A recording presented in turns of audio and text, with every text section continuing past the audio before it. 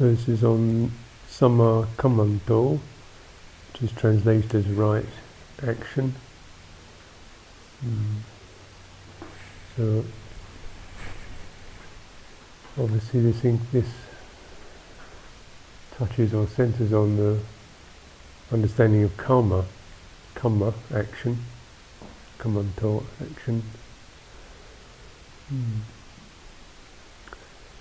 And so I think there's a few misunderstandings to clear up. So action doesn't just mean things we do bodily, and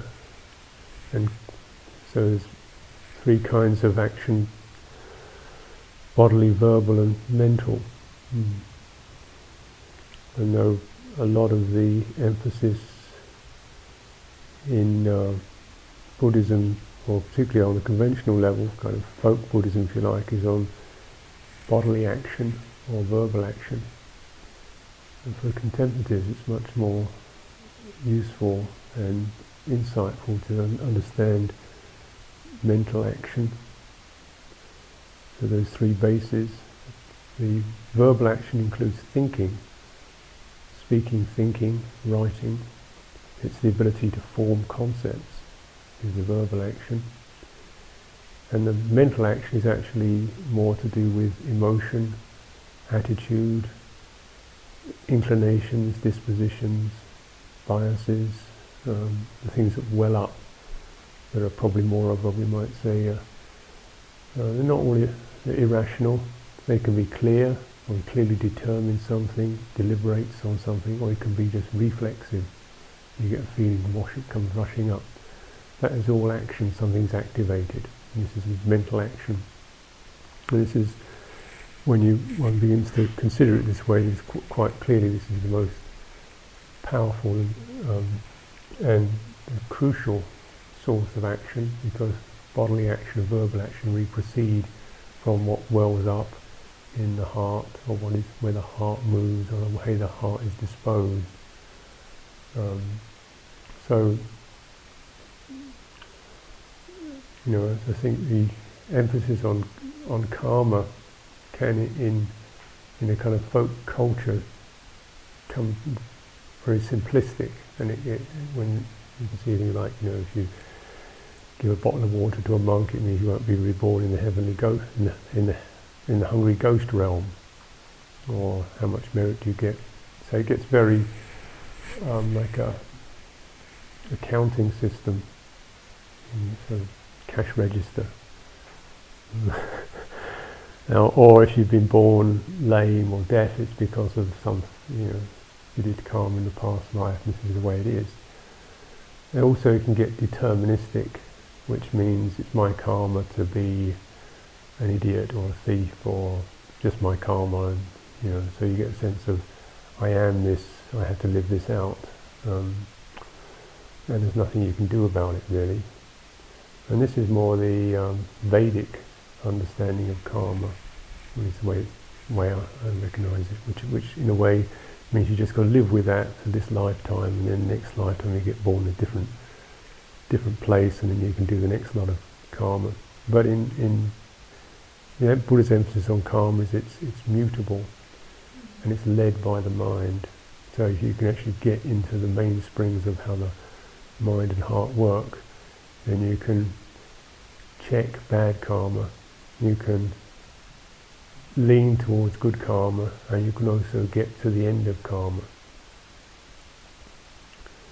Which doesn't mean that there's no action, it means there's no action that generates, that keeps you attached, keeps you in the field of karma.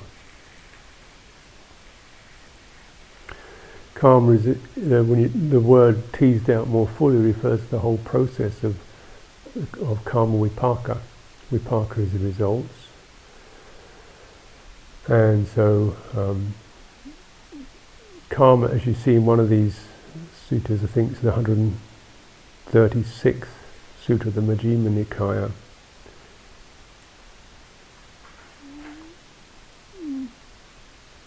where he talks about the ways that these karmic tendencies can keep overlapping, that you can do good and yet somehow still experience misfortune, because you're actually inheriting the results of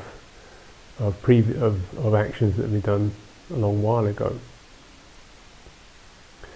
So essentially what we are asked to recollect is that we already live in we are actually the results of previous actions. We are actually formed, if you like, in a dynamic field, rather like an energy system that's already running. We don't start out nowhere and then get stuff happens. We come out of a field of karma. We're formed out of a field of karma. So this is vipaka. And then based upon that acts as the basis, which, if you like, sets our readings, our internal barometers and thermometers to how we'll be affected. It's like your system gets tuned in a certain way, and then things start pushing your buttons and you act. And so this is going on all the time, and then you're also in a field whereby you're affected by parents, by society, by being born as a human being. So you've inherited the whole, medley of potential as a human being. Not because of the only thing you did was get born, really. So you got into this. You're in a kind of chaotic feedback loop system whereby you're just in this dynamic that's doing its own thing. Some of it is things you've done, some of it is things other people have done, but the initial karmic thing was to get born. And there's a nice one somewhere the Buddha briefly summarizes this. It's not on this sheet. What is old karma? The eye is to be seen as old karma, fabricated and willed, capable of being felt. The eye is to be seen as old karma, fabricated and willed, capable of being felt. The ear is to be seen as old karma, fabricated and willed, capable of being felt. The intellect is to be seen as old karma, fabricated and willed, capable of being felt. This is called old karma. So you inherit a sense-based system and these potentials in it. That's the 145th Sutra of the 135th chapter of the Samyutta Nikaya, of the 35th chapter of the Samyutta Nikaya. Samyutta 35, 145. That'll probably be Khandavagga, is it? Or Salayatanavagga, perhaps. And then another interesting, well, I find it interesting, where Ananda asks the Buddha about birth and becoming. And he says, there's such a thing as becoming or being. How is this? And the Buddha says, Ananda, if there were no karma ripening in the domain of sensuality, would you be able to experience, would there be becoming in terms of sensuality? Would there be existence in terms of sensuality? Certainly not. In that way, Ananda, karma is a field, consciousness is a seed, and craving is the moisture for the consciousness of beings hindered by ignorance and fettered by craving to be established on a lower level. So further becoming and rebirth are effected in the future. Thus, Ananda, there is becoming. And he goes through not just through the sense planes, but also the fine material planes, the arupa planes. So he says you've got this there's these karmic fields, and consciousness, because there's craving for particular karmic potential, such as the energy that you can experience in sensuality. There's the craving for that, actually on the dynamic of that. Therefore, because of that craving, consciousness gets planted on that level. Yeah? Or that can be the thirst for the kind of effects and energies and experiences you experience on the Brahma plane, which is like a kind of ethereal plane. Because of that craving for that, the action mental inclination, heart inclination towards that plane, you get established there. So, yeah. So you see how so in a way, action is the new heart inclination, the heart inclination of the present moment that inclines one towards particular domains of being. Where, and the essential thing is the quality of karma itself has got a certain, it's magnetic, it's dynamic. So, for example, with you can see this in anything where you feel charged, energized, negative, positive. There's that sense of one's in there, and suddenly it's very alive. It can be painful, pleasant, frustrating, but it's charged. And then one's in there, and then one becomes it, and one feels one is that. And sometimes you feel you're in it, and you think, here I am again in it. And this and it's got this kind of charge, which means that that moment, it's almost like the rest of the world disappears, and all you see, all you realise is everything from this particular viewpoint.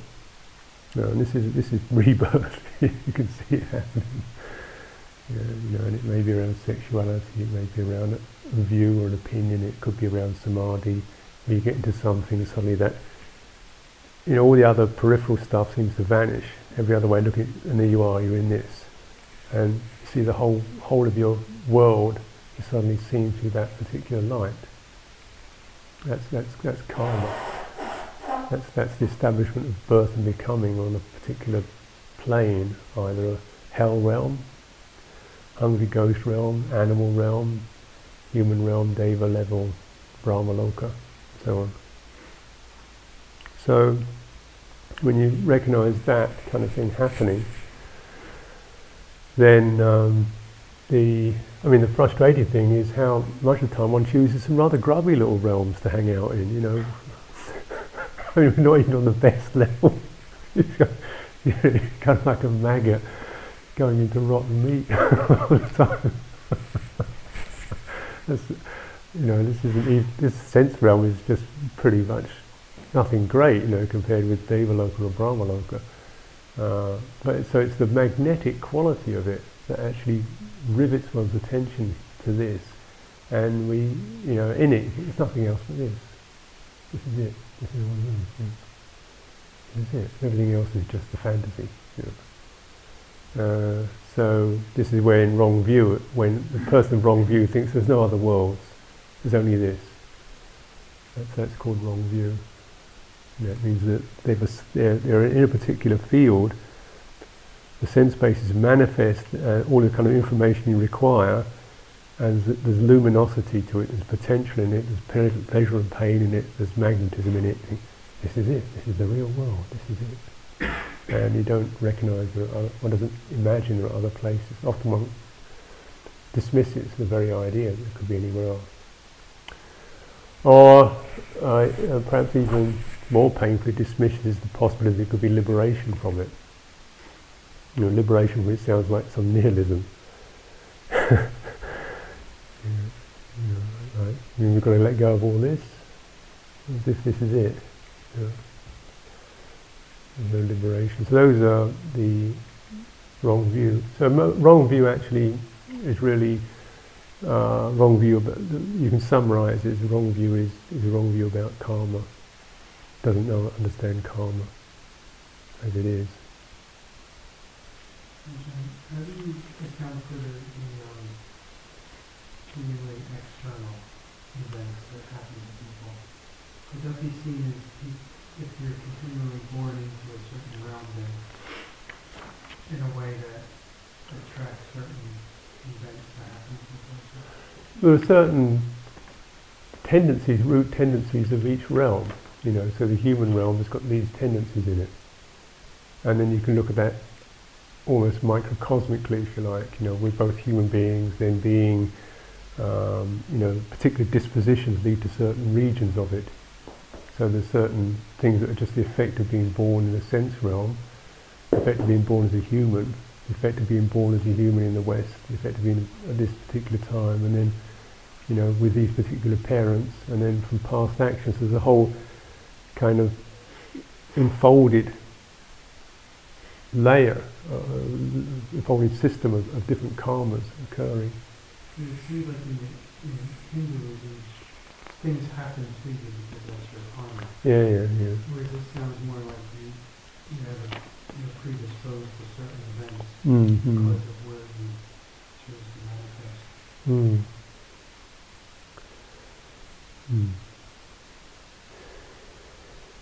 It's more like you're forced to manifest than you choose. You have no choice over it. So karma is intention. It's intention right now, but there's also the results of previous intentions. But there's a section where the Buddha says there are people who experience bile, diseases and pains in the gallbladder. You know how these feelings arise. Everybody in the world knows these feelings arise based upon bile in your bladder. There are people who experience pleasure, pain dependent upon this. So if you say this is all the result of karma, then you've got it wrong. It says this is just a result of having, bile in your gallbladder. It's not a personal inclination. The only inclination you had, or that was there, was to get born. Once you're born into a human body, there's the possibilities of lung cancer, yada yada, getting hit by a truck. It doesn't mean you're getting hit by a truck because you did something. So accidents are possible. Yeah, accidents. You're in a world of circumstance where these are all possibles for anybody, human being born in the West. That's all in the probability. And then, there's no particular thing that you're destined to get hit by a truck. It's like there's cause and effect that's independent of one's own personal personality. Yeah. It's independent systems. But the personal karma is how one reacts in terms of pleasure and pain experience and conditioning. Whether you react to The inclinations that come up, when things occur, what touches into the feeling of victim, or, oh, that's funny, I wonder why that happened, or, somebody gets angry at you and you think it's your fault, or you could think, why is he so, it's his fault. There's different ways in which, it's the most thing you can recognise is what your mind or heart does with experience, is the real indication of where the inclinations are, whether you project it out, or project it in, or dismiss it, or get angry, or get sad, or something. But it's a complex topic, and it's one of the four imponderables. There's a nice thing, which I hope won't kill the discussion completely dead, but he says, what was it?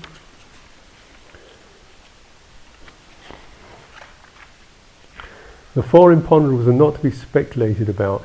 Whoever speculates about them will go mad and experience vexation. What are the four?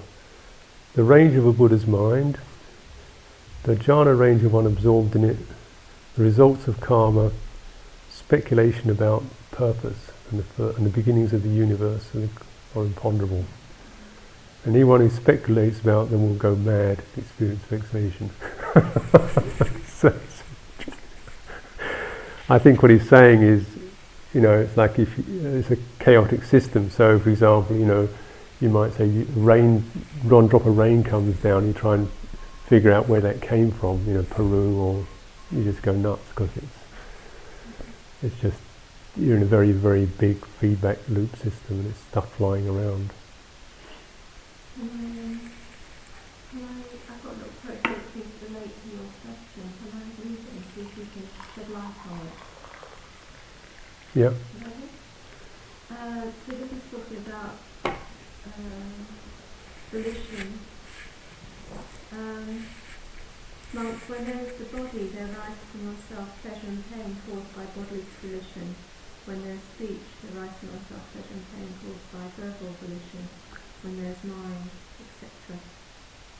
Monks, either on one's own accord one generates that bodily volitional formation whereby pleasure and pain arise in oneself, or one does so when induced by others. Either clearly knowing one generates that bodily volitional formation whereby pleasure and pain arise in oneself, or one does so not clearly knowing. And the same for the other. And then at the end it says, in all these states, amongst ignorance is involved, but with a complete fading away into station of ignorance, there is no longer that body, speech, or mind conditioned by which pleasure and pain may arise in oneself. There is no longer a field, a sight, base or foundation conditioned by which pleasure and pain may arise in oneself. I just felt it quite simple what you were saying, because there's other similar things. Yeah. Calming is just interesting. Mm.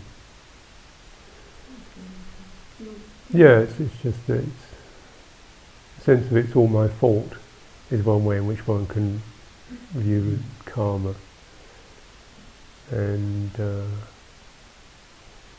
then that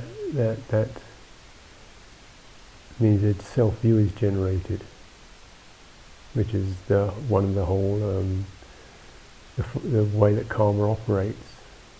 So the heart inclination is to blame or to feel responsible for things. That's the karmic inclination that has to be checked. In the monastic context, then, it is appropriate to speak about this as karma, because quite often I hear it said, somebody comes in and leaves or something like that. Oh, you can see that was very karma, just walking into the line and intellect, something like that. Mm-hmm. There's no courage to do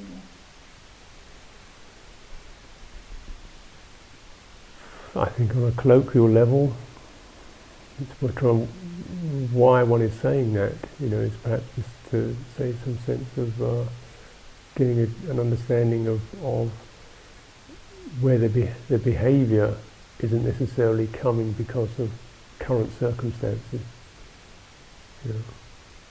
It's coming from some, inclination or results they'd experienced.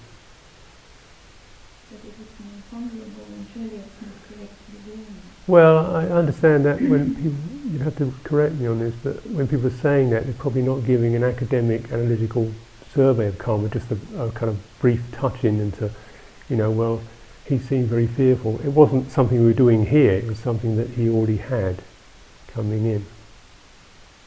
You see what I mean? Why do people say that?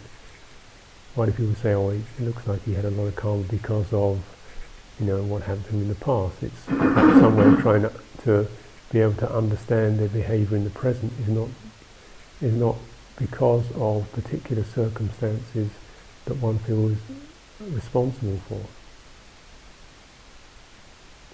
Yeah? Is that correct? Yeah, no, I think Louis is referring to sometimes it can be spoken slightly, it can sound dismissive or non-compassionate. I think that's the particular, you get the sense that you feel it's not right to speak like that. No, it's plain knowledge that you can't actually apply. Right, yeah.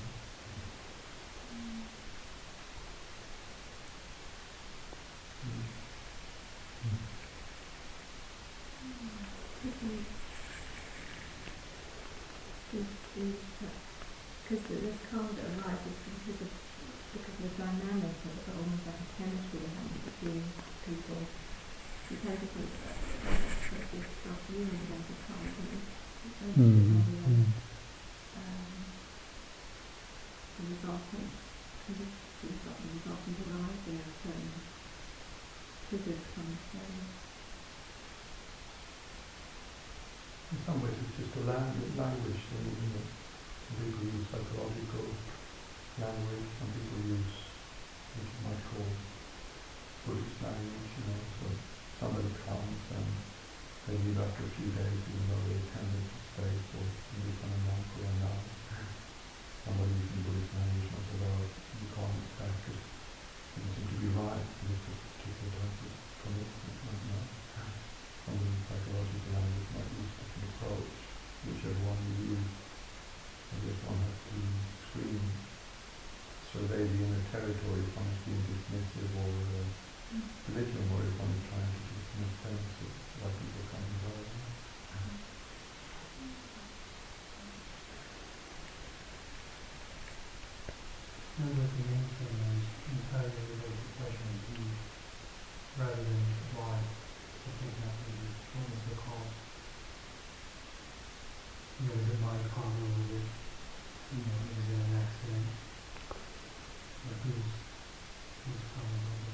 that's speculations that drive you mad. Whereas if you relate to the pleasure of being skillfully, Yeah, it's the quality of intention or cetana, that there's an opportunity in every mind, every moment there's an opportunity for the mind to do something. And the first thing it needs to do is just to step back from the immediate contact impression of pleasure, pain. Wait a minute, before I... and then you've got a choice.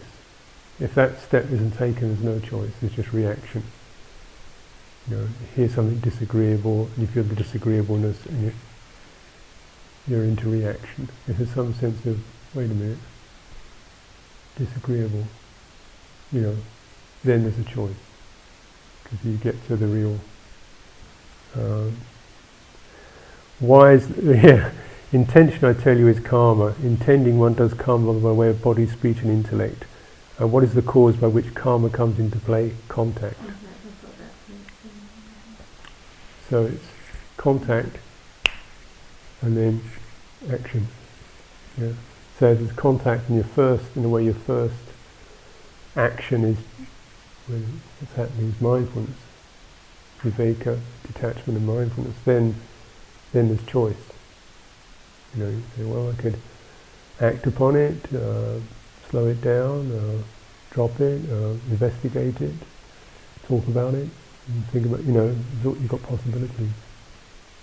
So it seems that's almost the most important bit to get in the whole piece, because once you're in, then, if you like, the potentiality becomes much more limited. You're into reactions, and it gets much more limited. Almost like if there's not enough mindfulness, there's actually no options. You have no choice if you have no mindfulness, because you just do what your system is conditioned to do. Yeah. once you cross the target point. Yeah, once you once you've gone down that track a little bit, it's very hard to step back and become certain. Yeah.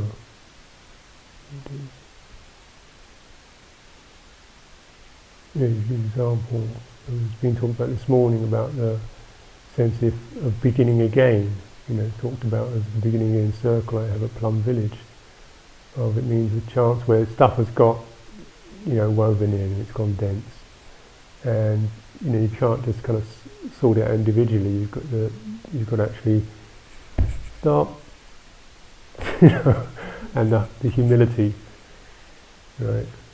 Say, well, I don't know why or what, but whatever, I recognise I've probably done some bad things here. Open up, let's let go, and can that be accepted? Which is a very ancient thing like they had at the quarrel at Kosambi, where the bhikkhus started wrangling over some minor point, and it built up to a huge kind of feud, and all they had to do was just stop and I want to keep this going. Well, I probably did some unskillful things, and the other party says, yeah, well, we probably did some unskillful things, and cover over with grass. But to do that, it is, of course, a wonderful thing to do, but it means, it's the self has to be, self-view has to come down, doesn't it? It's, you can see in essence, it's like a pricking of the bubble of self-view, of righteousness and all that kind of thing. And you see how the more entrenched karma gets, the more intrinsically it becomes myself, and I can't let go of this, or I'm not going to let go of this. He's this way, and it becomes really dense, and that's exactly what birth and becoming is about. Karma, the magnetism of it intends toward density and substance. You imagine someone like Israel and Palestine. It's so dense, and every time somebody does something, it gets a bit denser. and they just keep reacting and reacting and reacting and reacting and reacting, you know. The denser it gets, of course, the more intensely held the self-views are. You know, I'm Israeli, I'm Palestinian, and the more difficult it gets for people to say, I'm a human being. We did wrong as well as you did wrong. We did wrong too. You know.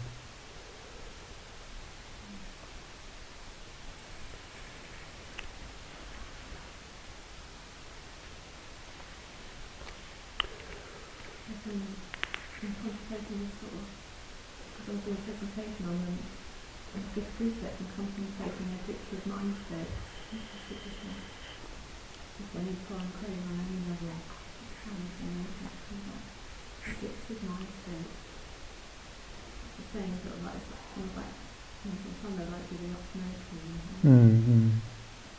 It's same with that kind of craving urge and not following.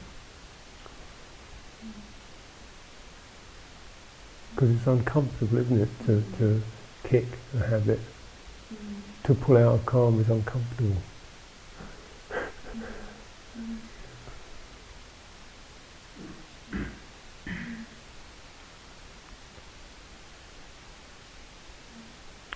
So in the Buddha, in his fourth quote, the Chula Dhamma Samadhana Sutta, 4 ways of undertaking things. Way of undertaking things is pleasant now and ripens in the future as pain, or disagreeable or unpleasant.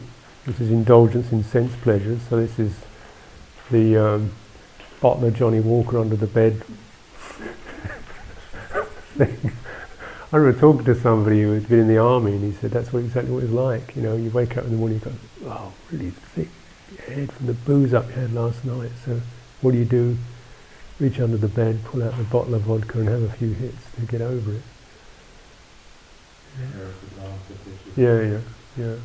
And that's addiction.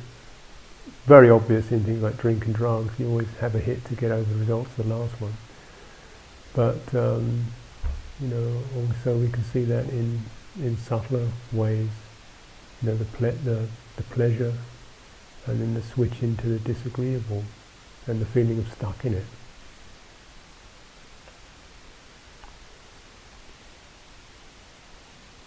Yeah.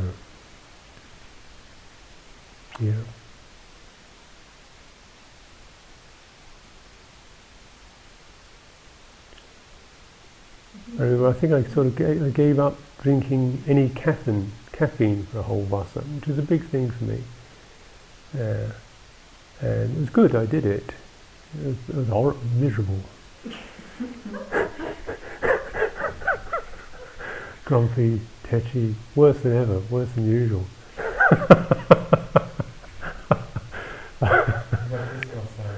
No, this was. I've got other reasons why I'm like this for this vasa. Other excuses. It's because of my mother, you know. And you could sense that, you know, before I stopped doing that, you could sense something. You said, oh, you know, I feel like a cup of tea or a cup of coffee. Yeah, I really want a cup of tea or a cup of coffee. I shouldn't have a cup of tea or a cup of coffee. Right, and it's when you're actually making it, thinking, yeah, right, drink this cup of tea or coffee. Yeah, oh, it feels really good. And your mind is going one way and your hand just goes into something else, you know. Yeah, that's addiction. That's addiction. But you know, it's possible to stop, but it's painful because that little bit of what you have to feel at that moment when you can't get your normal comfort outlet, you know, your normal pressure release. You've got to feel the dull or the dreary or the grudgy or the whatever it is you're feeling, and you know, and you can't use those things to just flip over them. And of course, there'll be other things. It could be reading books. It could be music. You know. There's all sorts of subtle addictions we don't actually own up to. Ways in which we escape from the discomfort of the thing that's, you know. And it's only really once one begins to see the sense of actually it didn't make it any better, it made it worse. in the long run, it ripens in the future as pain or the disagreeable or the stuck or the worse state than before. Way of undertaking things, and it's painful now and ripens in the future as pain. This is asceticism. So you're coming from a view of, well, punishment is probably good for me. I would say that's the colloquial way of expressing it. I'm a corrupt person, I'm a sensualist, I could do with a good whacking.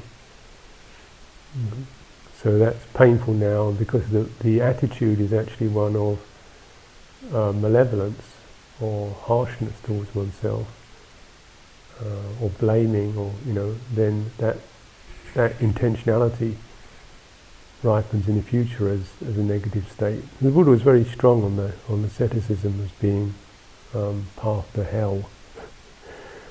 Either rebirth as an animal, or if you really believed in it, rebirth in hell, because it's a harsh. It's doing harshness to yourself. I thought animals rebirth is about greed. Yeah, greed and sensuality. There's just as I was recollecting, there's a sutta. You remember the sutta called the Ox Duty Ascetic, where there's a couple of ascetics. One who's behaving like an ox, and one's behaving like a dog. And the Buddha says, they say, well, what's the result of this? And he says, don't ask. And they say, oh, please. He says, don't ask. And they asked him a third time. He said, well, you've asked 3 times, I had to tell you. If you behave like an ox, in a good way, you'll be reborn as an ox. If you behave in it from a view of this is going to do you any good, you go to hell. How do you like an ox and dog ascetic? You read the sutta. You don't. I'm not going to do it right now. You walk around on all fours and lick things out of pup, and wag your tail or something. There's probably people doing that. They're probably still doing it somewhere. There's people who walk around with their hands up in the air for 17 years till the arm rots away. You say, well, if you do it, then the best thing that happens is you'd be reborn in the realm of people with no arms. But if you really think this is going to be your path to liberation, this is a twisted view, and you'll end up in some very miserable state. That's his view. Painful now and ripens in the future as pleasure.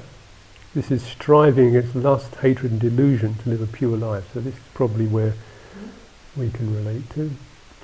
One of the things we might be able to relate to. So it's the kind of the grind of working with one's or the faults or the the ignorance in the mind. We're working with it in the sense of trying to clear the blemishes from something that is innately pure. So it's a feeling of this is one feels inspired rather than critical, and I really want to live up to the fullness of which I'm capable, and this thing is hanging, is stopping me. Just let's clear it. I think it's very important in practicing that one always experiences trying to get a sense of hindrance is not what I am. I'm not hindrance, but it's something I'm carrying that I really is not worthy of me. I don't need this thing. So the Buddha used the example of the person carrying a dead dog around their neck, and this is not what I'm better than this. I don't need this thing. So that's the way of undertaking that. You have to look at the smell of this rotten dog or whatever it is, and the pleasure of laying it down. The way of undertaking things that's pleasant now and ripens in the future as pleasure. He talks about this as the cultivation of jhana for someone whose defilements are relatively weak on the sensual level. I think this is actually Sariputta giving this talk. Isn't necessarily No, it's the Buddha. It's necessarily that the defilements are weak, or that the merit, the goodness is strong. Versus parami is their sila. What's the difference? Well, I mean, you could have. That's what I'm asking really, I guess. Weak defilements could be that you, through your cultivation of sila and samadhi, you've lessened the grip of hindrances. Or maybe you just don't have those defilements so strong in your conditioning, maybe that you've been past lives or something. So that, I'm just wondering if it's necessary that you need to have weak defilements or just really strong parami, or are the two mutually exclusive?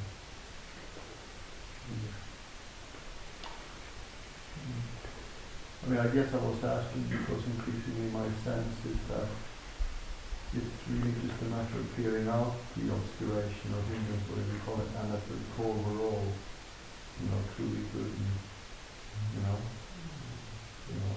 it's like the core that's good is obscured. And it's not another way to make that apparent is just to clear out what's obscure. So I thought it was the same thing,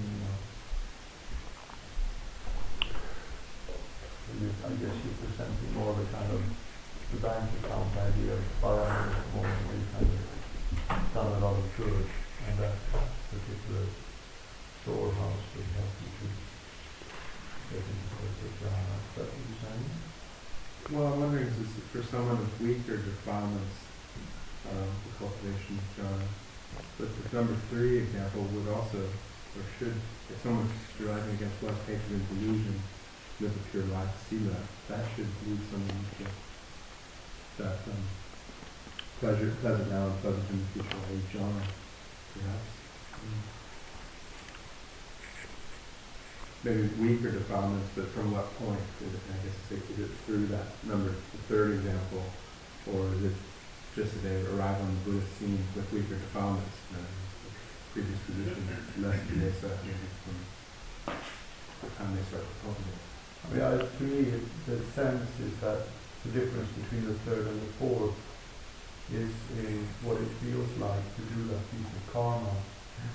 So to cultivate sila, as you were giving us an example, that would entail a certain measure of something that can be painful because you restrain yourself from something victory you want to do or say or think. Whereas number 4 is actually the karmic activity is present in itself and you have pleasant results as well. The Buddha seems to be distinguishing what it feels like to do these bits of karma. And the 3rd one is feels a bit unpleasant, goes against the grain, but the 4th one is in itself pleasant and also has pleasant future results.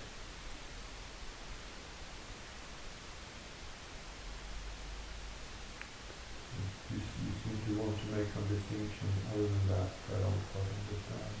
Well, no, it's just correct. Just for someone of weaker defilements, it would be like if 2 people showed up to the monastery for training on the same day, and if they both, is there sort of knowledge one person carries less of, say, a karmic load, which does imply that sort of storehouse kind of idea, that they would be able to progress directly into that 4th type of undertaking things, whereas the other person with more defilements would have to make effort more in the 3rd area, and then could shift to jump over into the 4th. Yeah, it's always the lessening of the tendencies towards greed, hatred, and delusion. So certainly with sila, you can do a lot of good work with that, lessening those tendencies to, and fundamentally generosity, loving generosity, sacrifice. In other words, certainly one's own, one looks after the welfare of others rather than oneself. One gives away, one renounces. One offers a sense of loving kindness. So, those 3 skillful routes you can see developing those in sila. Sila just doesn't mean just the 5 precepts, it means the whole realm of conventional behavior. So sometimes the 5 precepts don't instead of having the precept against alcohol, they have a precept against wrong view. So it's a mutable thing, what the precepts are, you know. The fundamental thing of sila is the whole way of behaviour. And so if that, I think where one needs to be aware of the value of the understanding karma is that, of course, people can do automatically things that look good, but actually the heart is either not connected to it at all, or it's doing it for manipulative purpose. You know, I'll do something nice to you provided that, you know, or so that you're, you know, some manipulation in it, or doing it from some weird wrong view, like if I give so many pennies to the monastery, I'll be reborn as a Brahma deity. You know, so you got these, so that the actual quality of intention is no longer really pure. So with sila, one's got to be aware of, and also sila, which means one becomes righteous. You know, I'm doing this, and they're doing that. You know, I'm better. Well, that, of course, that is a corruption of the heart. So with the sila level, it's good, but it can get deluded. You can do some things, and then eventually you're going to kind of come down to refining it in terms of the bhavana, meditation. There's interesting. The in early Buddhism, parami don't really feature in it. That comes in about 200 years after. So the original, you know, what we call original anyway, Pali Canon, it's mostly seen as clearing away the hindrances. It's almost like a negation of that which is contaminated. There seems to be an enormous innate trust and faith in that impurity and in the unconditioned. So it didn't seem to need to be held up, you know. It didn't seem to have a natural feeling for that. You just want to get rid of this stuff. And the unfortunate thing is that nowadays there's such little that there's teachings we talk about clearing away the hindrances when we obsess with the defiled nature as self, you know, and don't really have much of the unconditioned is just, well, I don't know, there's some remote possibility that somebody somewhere might have had a flash of it, but it's, you know, not going to happen to me. I'm all, you know, that's the kind of view of it. You know, so then things like talking about parami is quite helpful, but it didn't seem to be necessary at the time of the Buddha days. Whereas now you really need to emphasize more the goodness, the virtue, the brightness, the loving kindness, because people seem to, you know, lose touch with their own goodness so readily. And that may be the whole, almost you might say, the kind of calm of the human society. The more and more wrong views and bad deeds get done, the more and more the human history has become much more negative in its viewpoints. And you need to kind of fluff it up, really.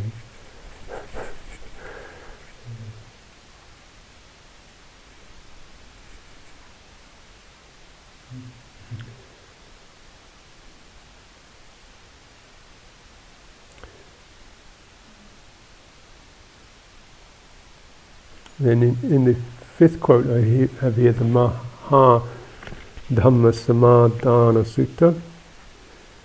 Then first of all, someone in pain and grief breaks through the first four precepts and holds wrong view, experiences pain and grief that have wrong view as a condition. Yeah. Now, just to sort of put that to one side for a moment, just to kind of leave it there. What I don't have here is this really interesting sutta called the Conch Blower in the Samyutta Nikaya, where the Buddha, somebody says to the Buddha, well, as I understand it, you know, whatever you do, you get the results of. So, whatever you do, you get the results of. And the Buddha says, well, no, that isn't how I teach. And he gives the example, he says, well, you imagine someone who's a murderer, yeah, and maybe they kill a person every week, You know, takes them 10 minutes to kill a person. So for 10 minutes a week they do murdering. That means for 6 days and 23 hours they're not murdering. Therefore, most of their life is spent in virtue. You know, they're mostly virtuous, and only a little bit of a blemish here. So in that case, you know, if what one receive the results of, it would mean that this person would actually be reborn as a Brahma deity, because he only did a tiny little proportion of bad compared with the amount of non-bad he did. Where's his mind at? Yeah. So he says the problem is that because of the intensity of it and the views that arise, that you know that's what you remember, and that's what your mind is gravitated towards. So it's not action; it's the quality of the action, the severity of it, and the intentionality of it.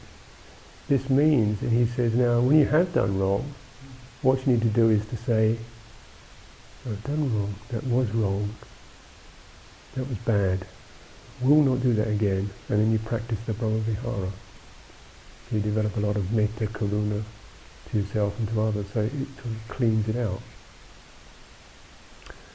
Which is nice, because then you get the sense of that karma is not, you know, remorseless or relentless cause and effect. You can shift it. So if you break precepts and you have a wrong view, then you think, oh well, I can't, you know, I'm stuck with it. What can I do? Or that's the way I am. What's my karma? You don't actually. No, I can repent. I can do better. You need to come back again. So it's the wrong view that really pins it. Yeah? And there's another one here. Huh? The conch blower. It's in Samyutta Nikaya. There's a chapter called headsman, and one of there is called the conch blower, because the idea is you blow loving kindness to all the 4 directions, just like a person blowing a trumpet. And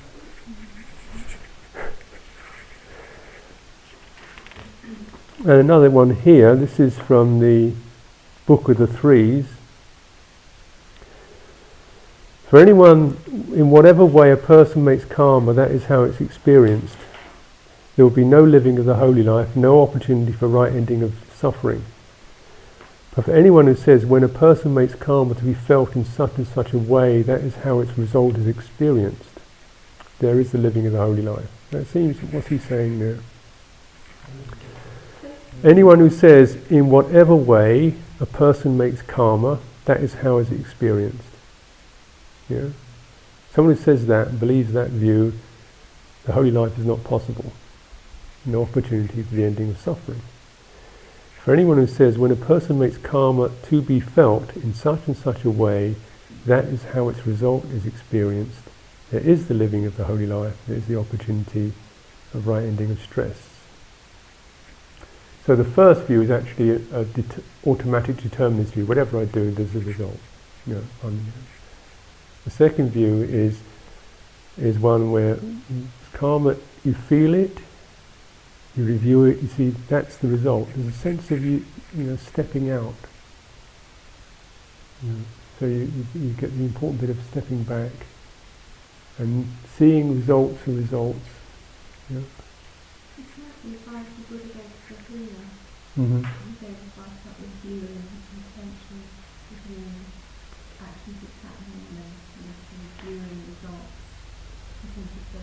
And identification. And then conception. And then he gives the example of someone who does a small bad deed, and their mind is narrow and restricted and undeveloped. Then the small bad deed in the mind that's very narrow and restricted actually leads to very unfortunate consequences, because they can't see around it.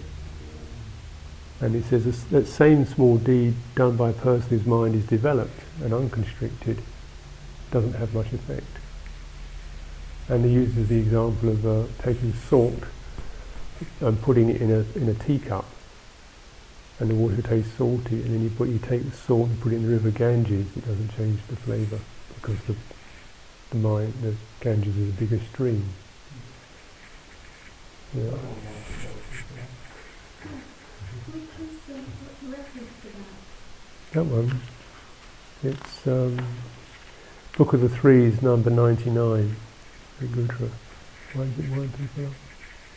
Because they say, well, what I've heard when I've had it thrown back at me is that shouldn't it be the opposite, that a person who's got a developed mind, they should be more sensitive even to even the slightest wrongdoing. So they should be even more remorsefully and regretfully carry this little piece of misdeed, you know. Whereas the kind of rough and coarse, insensitive hooligan, he would do something really rough and it wouldn't seem to matter much because it's all rough and fair. That's the kind of paradox that he won't feel it. Yeah. You can see that what people do with unwholesome action, if someone has a lot of guilt to it, And also I like the idea that Citta actually has a size, you know. If you develop the Citta, it feels bigger and it can hold so much more. Even because of physical representation of environment. I would say it's very pertinent for the holy life, because it's often the case that people develop immediately a strong sense of conscience and concern before the rest of the mind is really developed. So you do something that wasn't so good, and the mind just obsesses with that and worries about it and feels very depressed by it, when really, well, yeah, it wasn't so good, but, the mind actually hasn't developed widely enough the quality of kindness and compassion. It's a very small d, bad speech or something like that, which wasn't great. There's not enough space to actually process that. So, I see this happens in my experience, quite a lot with people living a holy life. Strong sense of conscience and concern, and aspiration for purity, and these kind of great idols one looks up to as totally free from blemish and all that, and good standards of vinaya patimokkha, and then you're gonna, do something a bit gaff somewhere, you speak a bit roughly.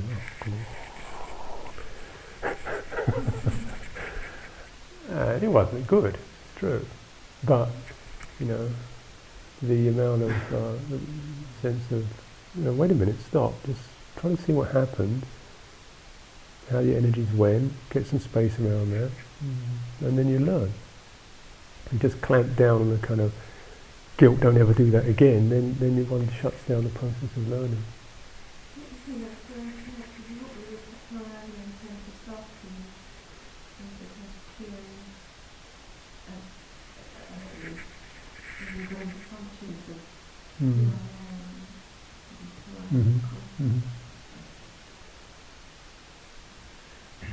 Well, you can see cultural differences. Some who see time on teaching coming to the West and having feel that Westerners' questions about guilt. Like Lumpur Fani, I think Buddhadasa's name from South Korea like that.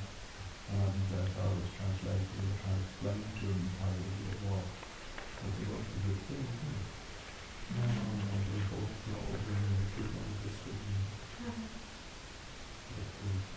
He didn't really understand what guilt was.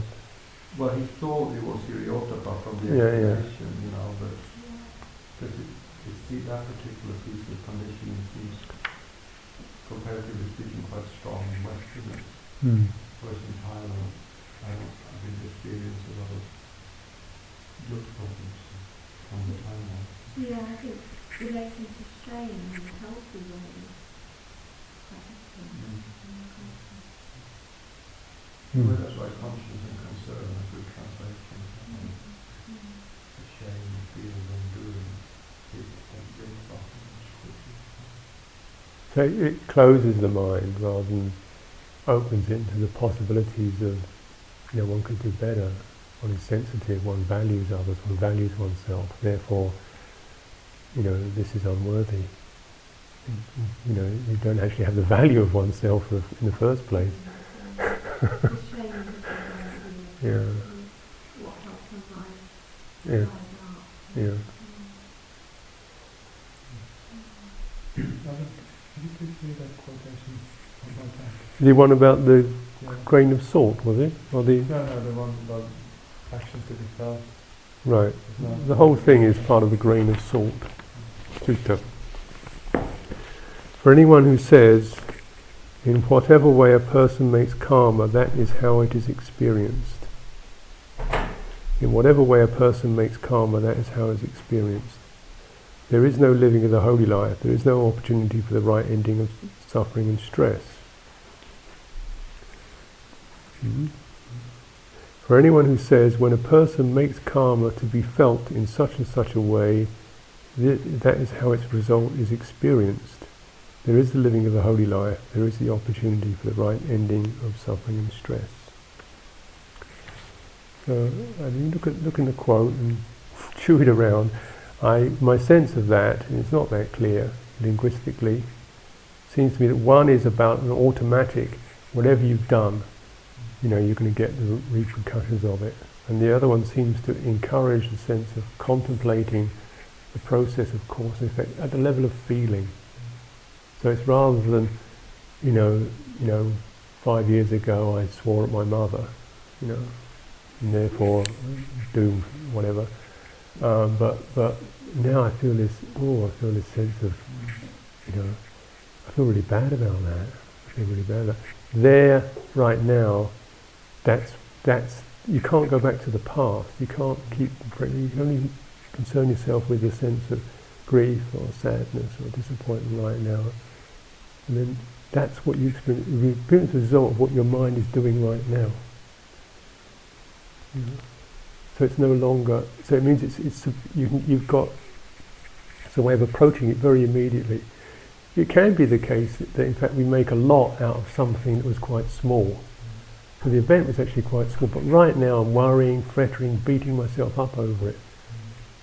So it's how I'm experiencing in the here and now that's going to give the result. And that is dependent upon the development of the mind. That is, if my mind is weak, inclines to disappointment, inclines to depression, inclines to negativity, and then sooner I could think of something I did that's going to hit that button, and I'm going to beat myself up, because I've got a mind that inclines that way. If I have a mind inclined it's always loving kindness, compassion, and so forth, and equanimity, something I remember in the past, well, that was not good, or I should refrain from doing that in the future.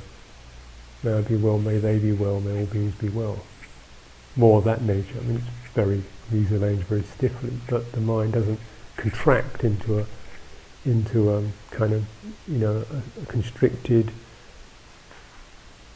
infliction, cruelty pattern. It inclines towards a forgiveness, letting go pattern, because it's got the space to do that. And that seems to be the nub of what that sutta is about, which is great news in some ways. But it also does, remind us that developing the mind is crucial, because if we don't, we could be experiencing all kinds of misery that really there's nothing you can do about it. It's already happened. We've all done an enormous number of stupid things, I'm sure, or refrained from doing good things, and one could have done them.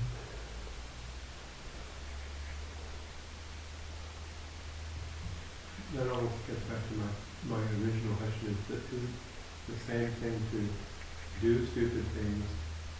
Is that the same karmically as for doing stupid things? Is that the same as refraining from doing good things? I mean, that's what was kind of back to that sort of syntax question around the third and fourth strain. Is the result the same? In other words, is to do bad, is that the same result as to refrain from doing good? Yeah, that's what that was the paradox in the third. It probably depends a lot on the view. Because doing that would keep you out of, say, good meditation, and not doing good also would give you that power of getting into it.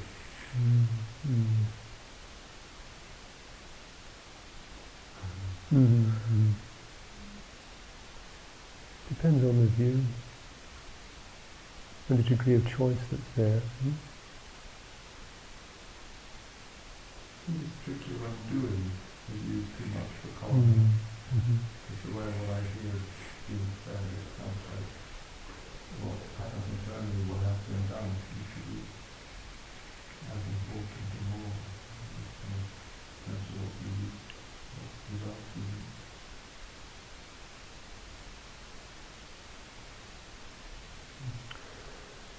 We go to the seventh quote I have here. Talks about different occasions of merit, I might say. So,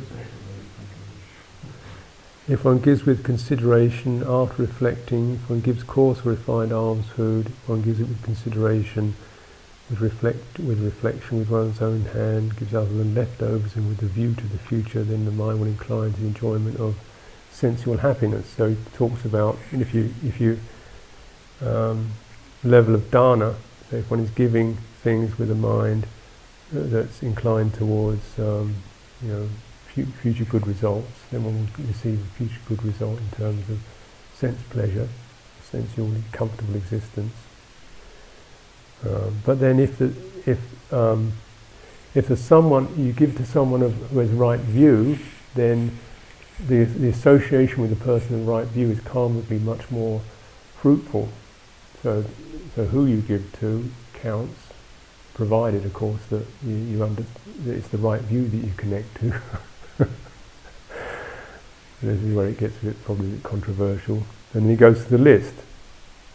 You fed 100 people of right view is not as good as you fed one once returner. So that would seem to mean that the right person of right view is a stream enterer, because that's the one that's missed off the list. And he goes through, 100 of those aren't as good as one arahant, 100 arahants aren't as good as a Pacheka Buddha, 100 Pacheka Buddhas aren't as good as a Sammasang Buddha. So it goes up the line. And the end of it, but none of that is as good as keeping the 5 precepts. Taking refuge in keeping the 5 precepts. And the merit of that is much greater if you practice loving kindness. Even for a mere whiff of loving kindness is better than feeding 100 Buddhas. And then even if you're just completely steeped in loving kindness, the fruit of that isn't as good as if you have the understanding of impermanence for the duration of one finger snap.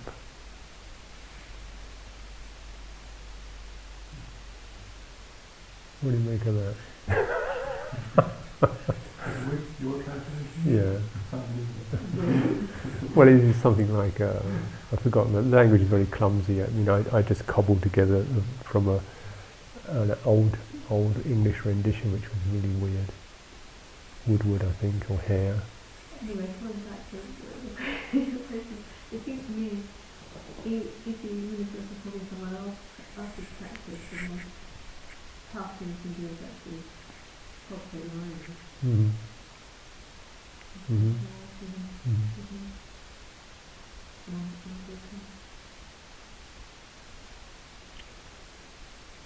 In some ways it comes from what Ajahn was thinking about as well, that to do things like active generosity, according to this list, gives me the impression that that's less valuable if it were than refraining from certain other things. Yes, it seems that you can't perceive that finger snap of impermanence without a heck of a lot of seriousness and all that. So you've probably done all those. You've probably fed those Buddhas hundreds of times in many past lives and things. So.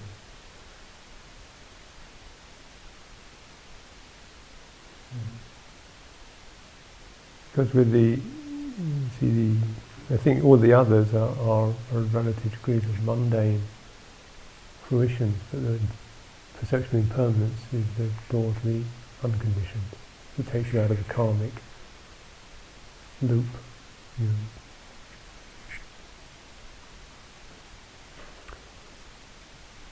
Which karmic thing always substantiates, says this is solid, this is what I am, this is what you are, this is what I will be, this is what I was, this is that. That's a sense of permanence is established. So anytime you see through that, or the realization of insubstantiality, it almost, for a moment, the current, the magnetism of karma is popped, is switched off just for that moment. You know, it's like, okay, we see this is our realm, here we are, and this and that and the other, and then the real moment, this is just poof. Well, it's just, it'll be gone, we'll be dead. You walk out the door and it's, where was it? And when you're in it, it's like, we never know. And then when it's good, wow, what was all that? In great forces, these descriptions of supermundane right action is the same, similar to supermundane right speech. It's got these qualities of verity, which is just the natural abstaining, which is natural. Virati. Go the right one.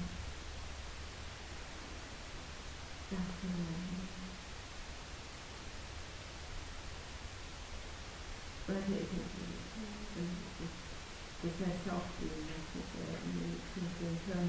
into impermanence, self-doing. There's also, and then it's also recognized there's, for that moment, there's nowhere for greed to land. There's nowhere for hatred to land. Because the foothold, the lodging place is taken away. So that, for that moment, the current is switched off.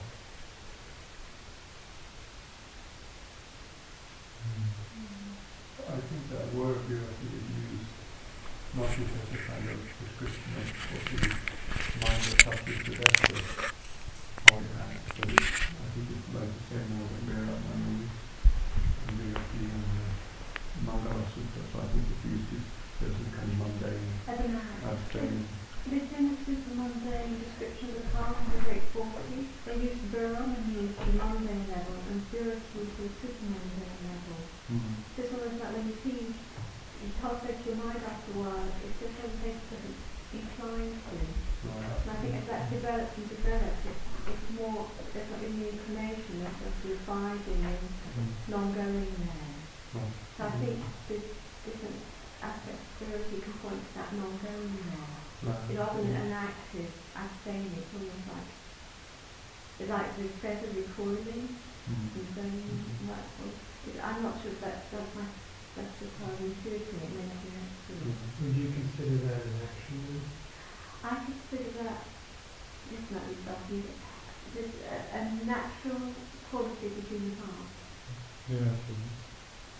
To let go of suffering. Yes, or because like the sense that we're fundamentally pure. So if our heart, if we're really in touch with that innate purity, you just don't want to kill. Like you would be incapable of killing someone, I think.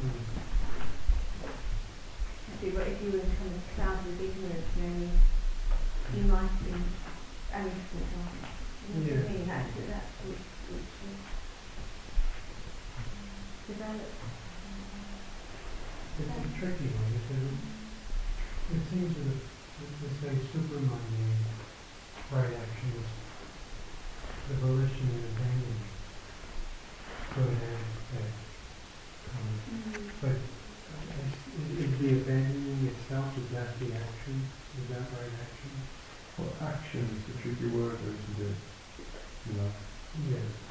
I think it's more connected to self-view. Also the translation, if both Viramani and Virati are translated as abstaining, it seems to me that Viramani is more the effort of abstaining from something that you would otherwise do, Well, virati means to delight in, as far as I know. Mm. Virati, it just means you're not delighting in it to begin with. Varamani, you do delight in it, but you abstain. So That could be like a painting. that's a virati. There's no delight to begin with. So the abstention comes completely naturally because you don't want to do it to begin with. Yeah. And that's Like It's different, something yeah. about hateful illusion, not random. So what is the actual movement then? Let's take it on this example. Let's say you see a kid, about to put their hand on a hot plate in the kitchen. You just grab them away.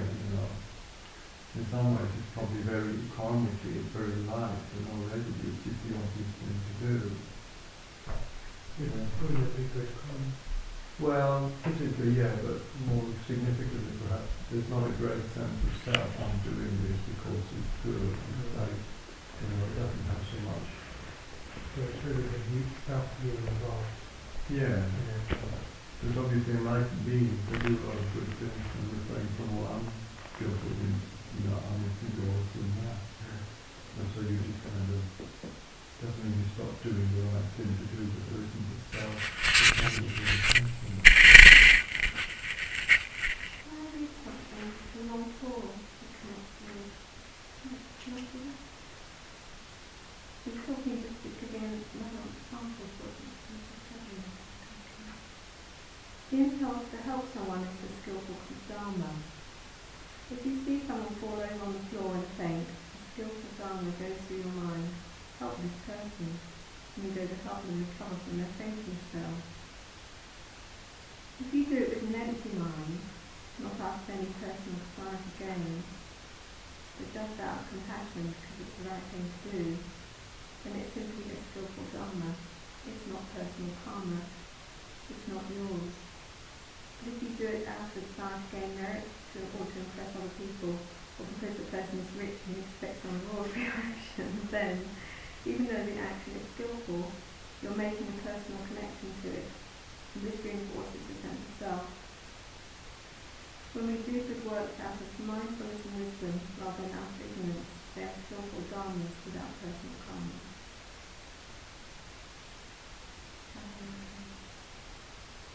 Personal recognition. Yeah. Like the kind of intensity with which Ajahn in that battle of liberation of the Kanda, I can't remember the words, but at some point he makes a very strong formulation about the danger of not letting go of doing good. In Thai culture, I can understand what he has done. Yeah, it's like, feel stuff that doing good is a great fault. Just wants to go down.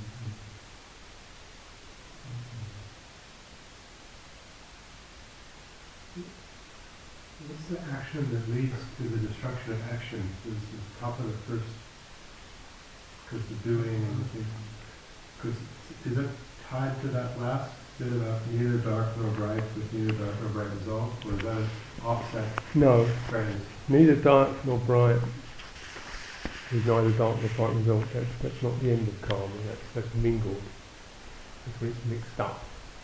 So you do something that's got good intention in it, but it's got a few blemishes and blind spots in it. That's mingled. Yeah. End of karma is the Eightfold Path. Karma, at least the end of karma is the actions of the Eightfold Path. Or another sutta expresses it as the enlightenment factors, the actually dynamic of the enlightenment factors. What it means that particular field that you generate for the Eightfold Path, or you put all the enlightenment factors, is almost like has its own dynamic, and it means that counteracts the dynamic of karma. So it actually, where before there was unskillful, is skillful. Where before there was attachment, is essentially what it comes down to. Super Monday, there's no attachment, there's no self in it because of that. No self-view in it, which is what the Eightfold Path does. So, but the Eightfold Path is karma. Samadhi is karma, sati is karma. It's action. It's activated. It's directed. It's conditioned. The end of karma is jnana, samajnana, and sama vimutti. And that's the Cittaviveka level as well. Yeah. Ajahn, did you say that action that is neither dark nor bright, it's not the Eightfold Path? Right, that doesn't refer to the Eightfold Path. But it says, I don't quite understand, when it says that, explains that the volition and abandoning the other Oh, path sorry, of no, action. excuse me. Yeah. No, I thought you meant the karma that's both. Oh, no. It's neither. That's the Eightfold Path. They're neither dark nor bright, neither dark nor bright result. That's the Eightfold Path, Yeah, the yeah. super-mundane. Yeah, yeah, Is it- yeah. You can't say it's dark or bright. Therefore, in that the volition in abandoning, the whole emphasis on volition then is abandoning, relinquishment, bodhisattva, giving up, letting go of results. What? Dispassionate action, you could say. So there's action, but essentially what shifts is the view. So action would be path, and destruction of action is fruit. That would be pretty simple. Yeah, yeah.